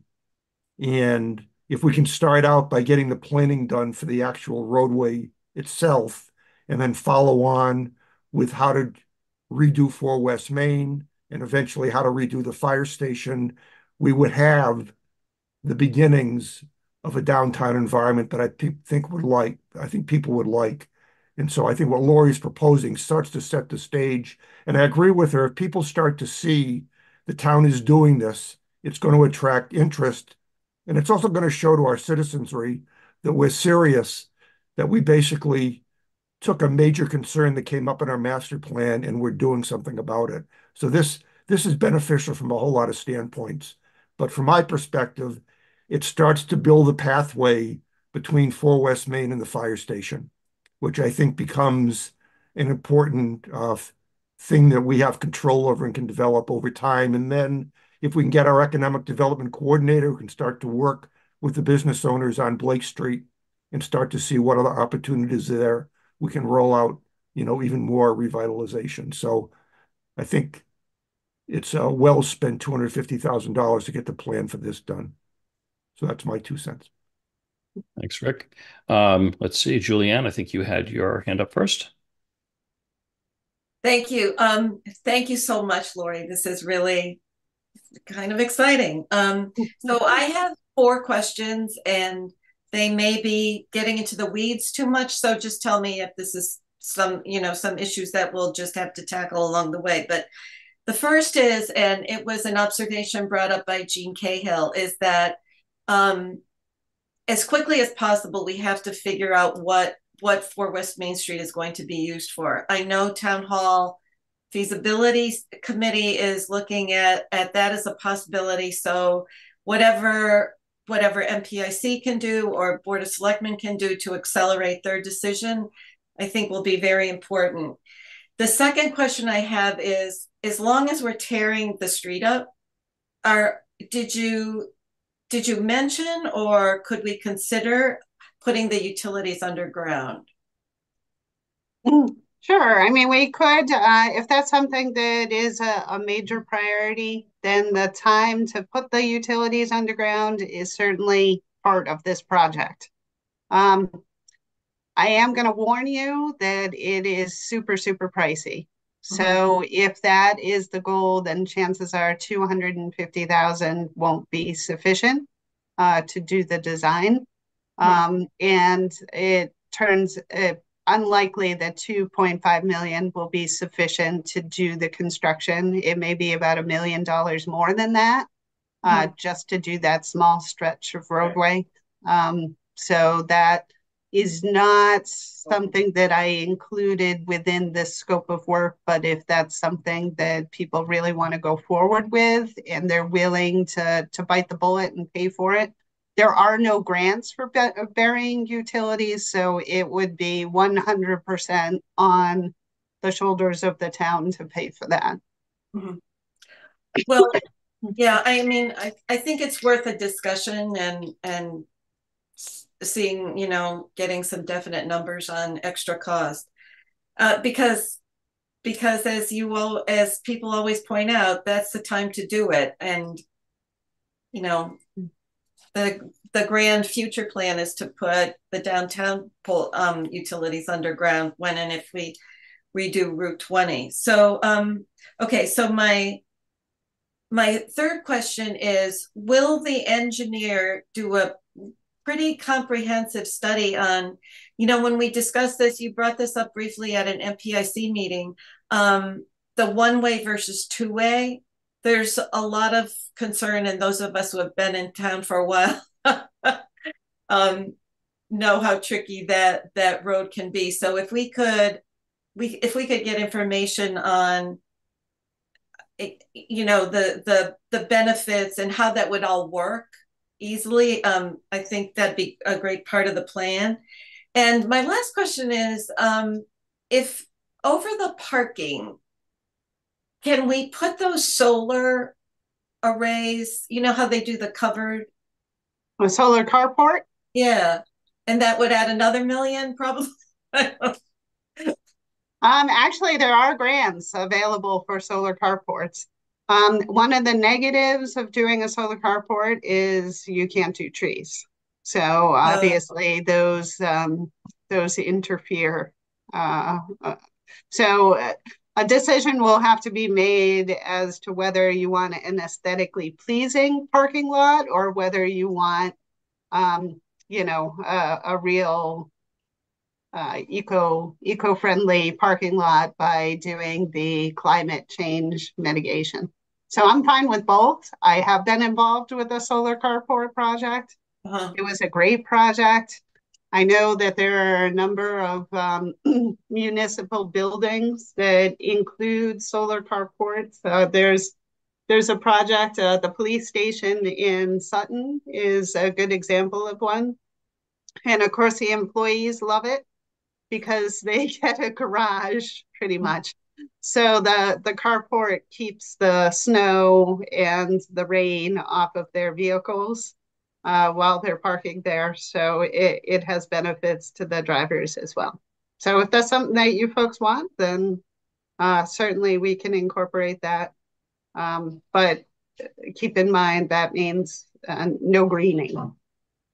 Yeah. Oh, yeah. I don't know about that then. Okay. Anyway, thank you again. It was really terrific. Thank you, Julianne. Thanks, Julianne. Tim, I see your hand up. Did you have something as follow-up to that topic? Yeah, it's just two things. The connection, we don't want to get into the weeds, I guess, but we can prepare the groundwork for underground utilities, put the conduit on the ground at a lower cost for a future connection. If you look at those buildings now, the wires come in from the top of the pole to the top of the building and run down the side to a meter. If the municipal buildings there, then the private buildings that are behind it, those are all the same way. They're all fed from the top. That private cost to reconnect those meters from the ground up, that's where it gets really expensive. So I just caution us relative to private property and reconnecting those folks to utilities. That's where the cost is going to be really, really high. And to coordinate that effort is a difficult thing to do. So I just wanted to Great. Thanks, Tim. I see a message. Was that you're done, Tim? All set. Okay, thanks. I'll go to one question from the audience and we'll come back to committee member questions. I see Mike Tejan with a question. Mike, if you could identify yourself and ask your question. Unmute yourself, please. Thanks. Yeah, can everybody hear me? We hear you fine, Mike. Great. Yeah, hi, this is Mike Tejan, 30 Auger Avenue. Yeah, again, thank you, Lori, for putting this together and for a great presentation. I think a lot of what you laid out just for that Blake Street area would be certainly an improvement. But one question I have is regarding to the parking. So even with improvements to downtown and a lot of parts of Northborough, in order to enjoy them, you're going to have to drive downtown. So for the amount of parking, do you know approximately how many spots there are now? And then with all the implemented changes, are you net or negative parking spots? I know exactly the number of parking spaces. So there are, let's see, there's 44 parking spaces between the municipal parking lot and the on-street parking that's across from 4 West Main Street. If you go on the other end of Blake Street, there is another 11 parking spaces. I question whether those spaces are on private property or on public property. That's when a survey of Blake Street is really essential to be able to identify the ownership of those parking spaces. But just between those two parking lots, you end up with 55 parking spaces. Then there's the 16 parking spaces approximately, like I said, unlined parking lot, the municipal parking lot on Pierce Street, and then the parking spaces that are associated with the private lots. Those are unlined and difficult to quantify, so I can't really tell you because there, like I said, there's like a mass of pavement all around those buildings. So those are more difficult to quantify. And there are also 6 parking spaces behind 4 West Main Street. So you can add that to the number as well. So right over by 4 West Main Street, you're talking about 50 parking spaces. Okay. Okay. And any idea then with the changes that because you'd be adding more sidewalk space, more walkable space. Any idea roughly maybe how many that would be reduced by or how many? So by closing in that absolutely gigantic opening for the parking lot to the Fatouche restaurant, you could do an additional 6 parallel parking spaces. If the town agreed to go to a one-way road configuration instead of the 2-way, then there would be the potential to do even more parking spaces, maybe in a diagonal configuration. But I would guess that you would at least get those 5, at a minimum, the 5 parking spaces in a parallel configuration. Okay. And then just one other short follow-up or additional question. All this, changes and beautification that would go on, we still have those train tracks right there. Is there anything we're able to do or any consideration, and you probably already thought of this, but what could be done with either like shrubbery or trees or nice fencing or something to kind of block that off or try and break up the sight line to the train when it rolls through? Yeah, I mean, there's definitely things that can be done with the pocket park and then the municipal parking lot, which is a large extent along the railroad track. So, there could be fencing, there could be landscaping. It would be rather pricey to fence and landscape the entire extent, but as you mentioned, there may be opportunities to kind of break it up a little bit here and there and soften the noise when it goes through, the trains go through that area with shrubbery. Great. Thank you, Lori. Thank you, Mike. Let's see, Kristen Wickstead. Hi, thanks. Great presentation, Lori. I appreciate that. You mentioned you checked with the tree warden about the Christmas tree. And I realize I don't know who the tree warden is, so this isn't a super urgent question, but who is the tree warden? Scott Charpentier. Oh, okay, okay. And he actually volunteered the information. I had sent him my presentation, and he said, just so you know, that tree is in decline. So I had originally spoken when I kind of launched this idea before the MPIC at the last meeting. I had mentioned my desire to retain the existing trees and kind of build the park improvements around the existing trees. Mm-hmm. And he wanted me to be aware that maybe we shouldn't be planning around that particular tree. Yeah, but there's certainly an opportunity to if that one has is beyond recovery, then there's an opportunity to plant a new one or maybe move the Christmas tree to the town common. Yeah. If that's a desire. Right. Okay. And then I loved how Tim said investment in the community is is going to increase economic development. That's really the spirit of one of the things that I feel like we talked about on various occasions in the last few years.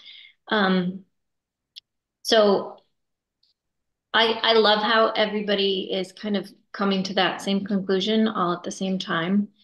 And I would be more in the neighborhood of trees than solar panels, if you obviously shouldn't have both. Because I think as far as like, well, trees are also obviously very environmentally friendly, so that seems to make sense to me. And also they're just more beautiful. Maybe we could do one of those cool parking lots Julian was talking about in another spot where not as many people are hanging out and eating pizza. Okay, thanks. Great. Thanks, Kristen. Just as a minor follow-up to the tree question, I read some history of the Neil Ellsworth Memorial Christmas tree not too long ago, and I believe that's actually the third tree at that location for that purpose. The original was planted, in the early 70s, and as trees go, it's had to be replaced once or twice. So this wouldn't be the first time. Lisa Maselli. Thank you. And again, I think that this Laurie's presentation is wonderful, and I like the fact that we're starting with Blake. I think Blake is it's a quiet street actually for being downtown. You go down there to get a few things, and it's very quiet. And I think that with a little bit of working together, that it can certainly be enhanced and make it the beginning. But it's just like when they started with a town common. Start small and grow it, and I think that'll be lovely. I do think, the railroad tracks do play an important role. We could probably do some sort of vegetation or whatever, a little bit higher up, perhaps, with a granite curb there. And maybe on that side, you could put some of those solar coverings, because it would not be trees on that side. Trees are probably on the other side in between Blake and the people that are parking there now, because you got some islands there already, and you'd be adding some islands. So you might be able to do both. Maybe put your electric tank under one of those. So not only do they get to pump their electricity into their car, they would have a little less bird poop on their car. It's interesting when you look at what you can do down there. A couple of questions I have only in the sidewalk areas. When you're going to the Pierce Street annex parking, that's at the War Memorial, what do you do with the sidewalk when it goes over the railroad tracks? I mean, you have to, obviously the tracks can't be covered. Is it just like you just take your chances and walk over them to go over to the other side? What do they do? Do you know? Well, I've seen several instances where they do have, sidewalks that go over the railroad tracks. But I would certainly open up the conversation with the railroad to see what the limitations are, what they would allow. But even if they don't allow a sidewalk over the tracks themselves, we can certainly do a sidewalk abutting the railroad tracks, on both ends. Right now, there's just this huge gap where there's no sidewalk at all, which is unfortunate because it's not easy walking either. Kind of the surfacing is kind of a mess in between there. It is dangerous, but again, I like the idea. I think that we could, reach out to the people who do have the businesses there and maybe see if they're going to be interested in helping to enhance their properties, because the two end corners of the Doggy Den and Fatouche's. And it'd be beautiful if Fatouche could create an outside eating space like they did at the Cellar. That is a beautiful place to go to sit outside and eat. And maybe they could take that model and create that on that little bit of pavement that is right next to the building. But I think we have to look at all the options that we can do down there and get people involved and started to care about, you know, kind of dressing up the place. And you know, to the parking area and questions, I think even if we while we're waiting to do some of this, I think a couple of signs put up would be helpful, saying public parking this way with an arrow. I think that we could probably paint, you know, Tim, you might be able to answer that. Can we paint some lines up now that are missing to go into areas that would help people to realize that it is a public parking place and these are the spots? And taking away the boxes that you talked about, I think that could be done with no thoughts. You just call the companies that own them and they could take that away. And certainly even plantings could be put in front of the town hall. The new town hall, I hope we move into. So there's an awful lot that can be done down there, and I really appreciate the time and energy that you've put into it. So thank you. Thank you. Thanks, Lisa. I don't see any other hands up right now. I've got a couple of questions myself. The one-way aspect of Blake Street, do I understand right? That would be going from West Main to Pierce, correct? That is correct. Okay, so that poses a couple of challenges. Right now, you can only get onto that aspect if you are going towards Shrewsbury from Marlborough. That's set up that you can't cross. Sometimes I've seen people do it, but you're not supposed to. So I don't know if we'd have some safe way of opening that up. That's a challenge, of course, going across both lanes of traffic on Route 20. For people who live in town that need to come downtown from Church Street, that poses a question: is how do they get into that area right now? And I'm one of those people. I come in from Church Street to Pierce Street and then take a right on Blake, and then I can go and visit those businesses. I think generally making it one way makes a lot of sense, but we'd have to think about how to address those flow challenges to make sure that we're not then making it really hard for people to get into that area. And just think about how to do that. My expectation is that would come up during the design process. Yeah, so what I'm interested in doing is hiring a multidiscipline engineering firm. So some of the professional expertise that we're going to need as part of this effort is a surveyor. We're going to need a civil engineer, a traffic engineer to study that one-way configuration, a landscape architect. We may need a soil specialist. So, you know, chances are we'll go with a larger firm that has all of these various disciplines in-house. Great. Thanks, Lori. Another question. One of the big downtown events every year on Blake Street is the Applefest Rotary Street Fair. And looking at this plan, it looks like you would be able to continue to do that, and it might even be a little bit nicer. But again, I want to make sure that that's thought about in that process. Yeah, so during the time of construction, you know, obviously things are disrupted, and it may be necessary during the construction time frame to move that event elsewhere. However, the Weston and Sampson plan called for a much larger open space on the municipal parking lot. I'm not envisioning that we do that at this point because we haven't found a solution to our parking problem. So that's why I'm saying that this is an intermediary step. So we would preserve at least the current parking spaces that we have. Hopefully we can expand that open space area a little bit. So we can offset the parking spaces we'll lose to the municipal parking lot in the parallel parking that we will add by closing up that driveway entrance. So I think that there are things that we could do, but absolutely the goal is to have more people coming to downtown, so we don't want to stop people from gathering where they are currently gathering. Great. Thank you, Lori. I see Fran, you've put your hand up.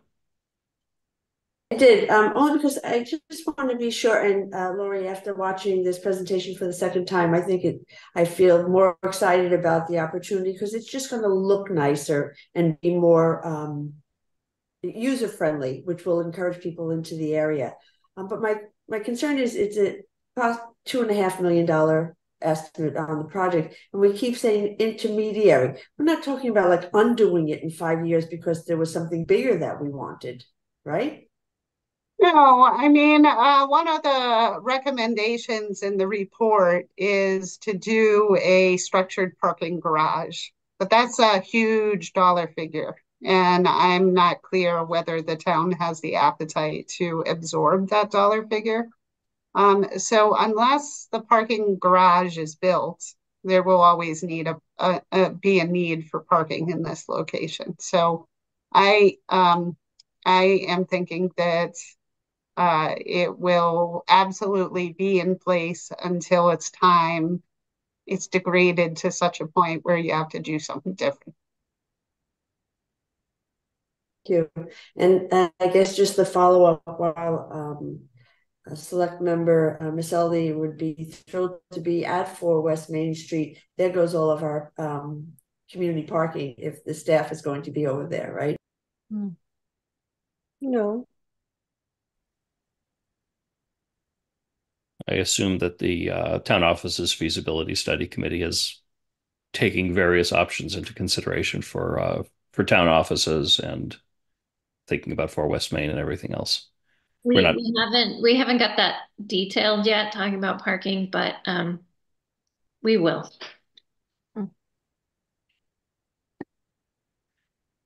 Yeah.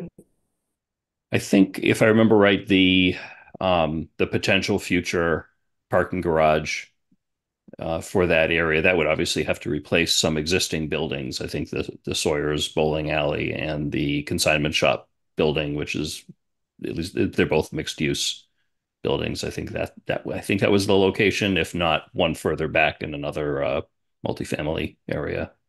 So if I remember correctly, and Jonathan, correct me if I'm wrong, but I believe that the parking garage was supposed to be on Pierce Street on the municipal parking lot that is across the street from the current fire station. Oh, okay. So that's correct. That's correct. Yes. Okay, great. Yeah, that certainly would have been another impediment to that garage if it was having to replace existing privately owned buildings.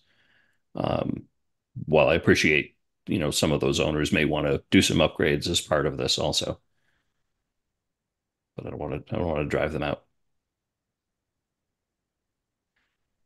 Are there any other questions from either committee members or staff present or attendees in the virtual audience? Okay, I don't see anything else. Again, this item will be continued again at the select board meeting this coming Monday night. So we'll have the opportunity to dig into this a little bit more before the board makes any decisions about design funding. So I'd encourage certainly select board members to think about this a little bit more over the weekend while we prepare for that meeting. There being nothing else, I know, Rick, you have to, I don't know if you have any other business tonight other than talking about your next meeting? No, I'd just like to make a couple of sort of concluding comments about this. I'm very pleased by the way this evening went. I think John and Russ, you did a nice job presenting the plan. I sense a lot of positive energy of all of us involved about wanting to go forward and start to make things happen, which I think is a very positive outcome.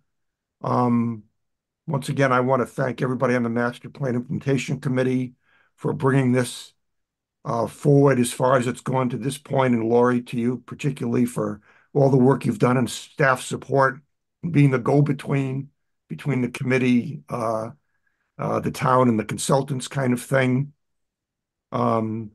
I think, Mitch, you and I need to talk a little bit down the road here about the ongoing role of the MPIC in downtown revitalization. I think our main goal was to take this aspect out of the plan, flesh it out, and give the town something to work with.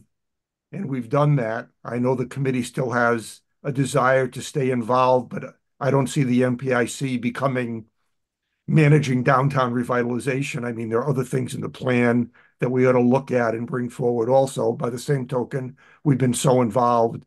I'm sure there's a role we can play going forward between our committee, Lori and you, and hopefully an economic development person will be brought on board at some point. From a timing standpoint, my view of the world is calendar year 24 would be a good year to get started on the Blake Street proposal that Lori proposed. It would also be a good year to do the planning that needs to be done to decide how 4 West Main Street and the fire station could be used someday, to take a look at the zoning and understand what needs to happen there in our design guidelines and what we need to do to define what classic New England actually means and get that in a way that we can express it to people that are interested in developing in town. So I see all of those things as calendar year 24 items, and obviously trying to figure out how to fund the plan for Blake Street in calendar year 24 to get that going. And then to bring to town meeting in 25 any zoning changes, design review changes, additional funding that's needed to move this thing forward longer term going down the road. So I see the short term thing we want to spend on in 24 is getting Blake Street improvement going and using the rest of 24 to plan out our strategy for where we go next, and be prepared if there are articles that have to go before the town to keep this thing going, to be prepared to present those, at town meeting next year. So that's kind of my view of how I see this thing playing out. Obviously, as the select board meets, you guys can work your way through that, also. But I think the only short-term expense that needs to be considered is funding the design for the Blake Street improvement project. I guess that kind of, from my aspect, wraps it up. Lori, I think our next meeting will be held third Thursday in February, if I'm correct, right? That's correct. Right, so we can put an agenda together for that. I'm not sure if there's anything administratively else we need to do to officially end the meeting, Mitch. Other than a motion to adjourn and a vote from each of our two committees. All right, I guess I'll start with the MPIC. Can I hear a motion to adjourn the MPIC meeting tonight? So moved. Mr. Chair. Okay, I is move there a that we second for that? adjourn. Second. Second. I don't know. I guess to be actually official here, suppose I should. We've done this at the other meetings here.